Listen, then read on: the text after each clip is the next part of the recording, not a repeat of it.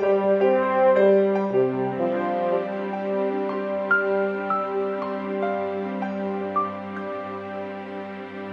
a writer based in Romania for Lonely Planet, Leif Pettersen has ventured into the rural outposts of Transylvania and Wallachia.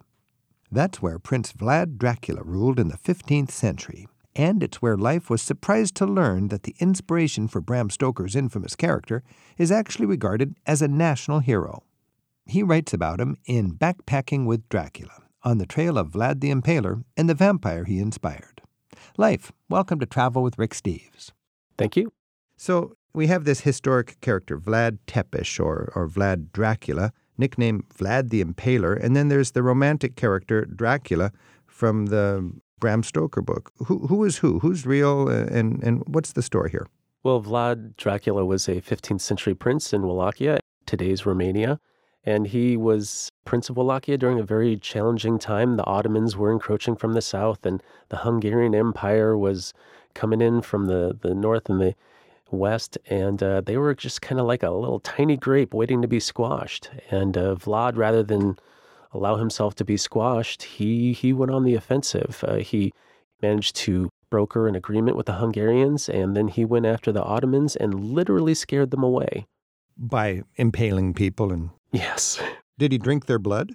After Dracula died, there was a lot of writing about this guy. You know, he was, even for a violent, very different time, the 50s, he was notably sadistic. And so writers from Germany and Russia, far off, and decades after he died, they'd be writing these tales about him, and they embellished quite a bit. He is guilty of a lot of terrible things, but he was never known to be cannibalistic. Okay, so this was a time when there was brutal tactics. I mean, people would torture each other, and they would cut off their heads and put them on pikes and so on. How was Vlad exceptional? He was just very creative, for lack of a better word, with killing people, and it was psychological warfare. The Ottoman Empire had his little principality outnumbered 3-1, so he took it to another level and succeeded. He ultimately died, of course, and the Ottomans eventually made it all the way to the gates of Vienna a couple centuries later. But while he was alive, he was a legend. So you've almost... You've had a more eloquent justification of this cruel, bloodthirsty Vlad the Impaler, ruler of this little country, by just saying, hey, he was squashed between Hungary and the Ottomans, and it was the way he could keep his tribe from becoming wiped out. You wrote in your book some very creative, dirty tricks that he used. I mean, he actually dressed people up with leprosy and the plague and sent them to mingle with the enemy? Yeah, he did that, and it was extremely successful, and it is believed to be the earliest, or one of the earliest known uses of germ warfare. Romania is wide open. It's part of the EU now. It's perhaps the poorest country in the EU, but it's wide open, and traveling there is very straightforward. You don't need a visa or anything like that. You'll find comfortable hotels. It's super affordable. What are the Dracula sites? I mean, a lot of what we think about Dracula is, fanciful, but there's actually honest-to-goodness Dracula sites, right? Oh, yeah. A lot of them have survived. They built things back then to last. And so, for example, his boyhood home in Sighișoara, where he was born and lived until he was a toddler, that is still standing. It's a restaurant. And the princely court at Târgoviște, where Vlad and his father and his grandfather, that's where their princely court was. And it was a formidable fortress and castle at the time. And large portions of those ruins are still standing. And of course, then there's Dracula's castle, the real Dracula's castle, up in the mountains, right at the border where Wallachia connects with Transylvania. It was an important pass at the time, and it was strategic. He built a castle there, and ruins of that are still standing. And what's the name of that castle? It's called Poinar. The I at the end is silent. So Poenari, that's Dracula's real castle. And the most popular among tourists of all these sites is Sighișoara, which is an amazing little Germanic town nestled in the hills of Transylvania. Bran Castle has the most tourism of any Dracula site. What's with Bran Castle and its association with Vlad the Impaler?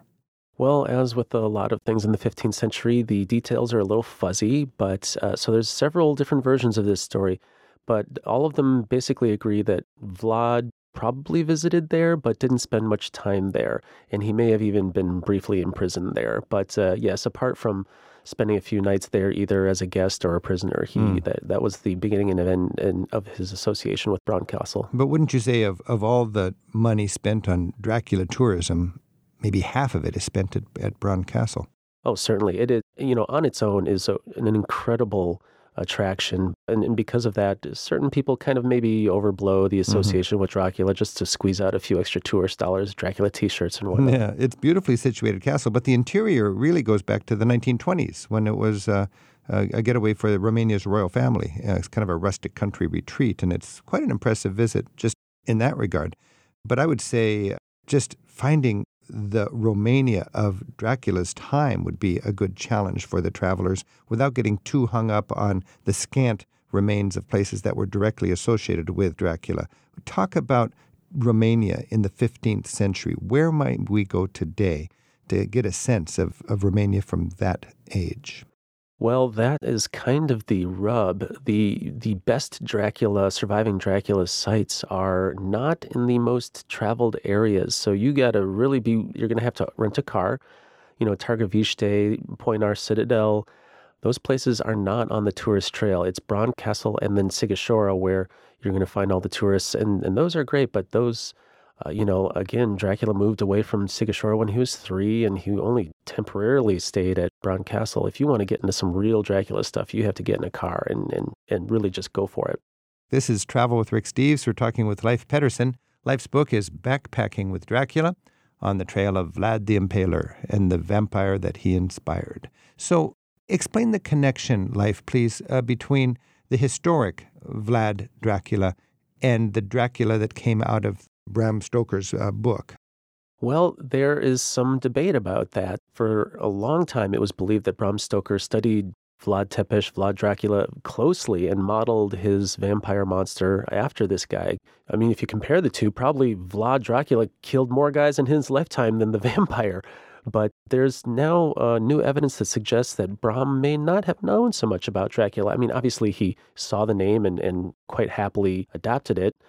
But there's some argument that he just knew a passing amount about the prince and instead based his vampire on previous characteristics of vampires. Vampire storytelling at the time was very popular.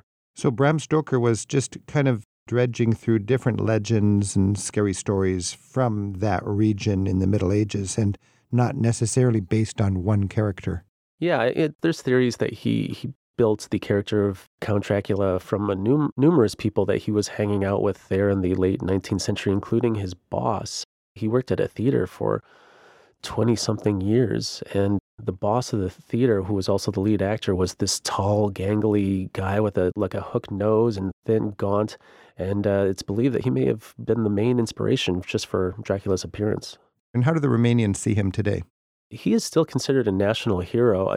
There's a TV show called 100 Greatest Romanians, and he's right up there at the top. Despite all his atrocities, he's considered kind of like a great combination of Robin Hood and Rambo. He defended Romania in an impossible situation. What about vampires, just in general? What is the historic basis of all the focus on vampires? The vampire superstition, that in all of Eastern Europe, that goes way, way back. There was a time where people believed it was true, and they believed it so much that even the doubters kind of came around, like actual doctors sent from Vienna to investigate stuff going on in Serbia. They went home and reported that vampires were a real thing, and they had to start kind of planning for the inevitable vampire horde. And then, of course, storytellers picked that up right away and began not only just writing about it to make a buck, but kind of embellishing and building on it. Garlic necklaces and this kind of thing, that would all come out of these embellishments of these legends? Yeah, that, and a lot of it was based on existing superstitions. What is now Romania and Bulgaria, Serbia, all that, they believed vampires were real, and they were successful in convincing actual doctors at the time that it was a thing. So it's interesting that we're taking a historic character who, because of circumstances, had to be very vicious and bloody in order to survive between the Hungarians and the Ottomans in the 1400s. And then you've got these legends of vampires, and you have other scare stories from just rattling around. And then you've got a Victorian novelist that weaves it all together, and it really struck a chord with the public. And today, probably half the tourism going to Romania is looking for the trail of Dracula.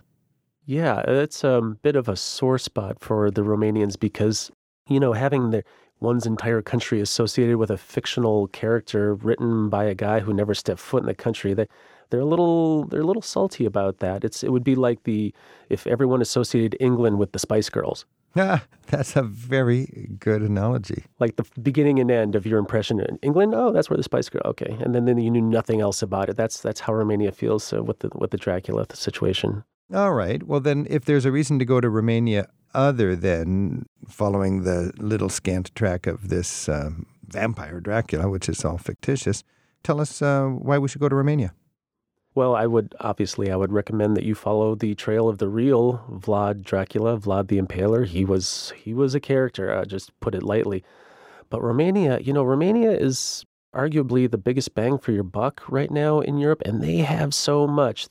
Unfortunately, the tourism ministry hasn't done a very good job of really marketing it well. But Romania is probably, and I've been all over Europe, it's probably the most serendipitous, just spontaneous place to travel. Things, especially if you're in a car on your own, you come across all these strange and wonderful things, especially in the small villages.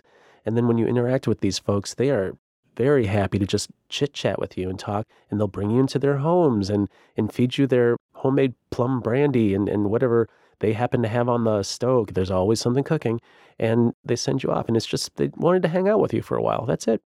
Leif, thanks for sharing with us a better understanding of Dracula and of his home country, Romania, and thanks for your book, Backpacking with Dracula, and happy travels. Thank you for having me.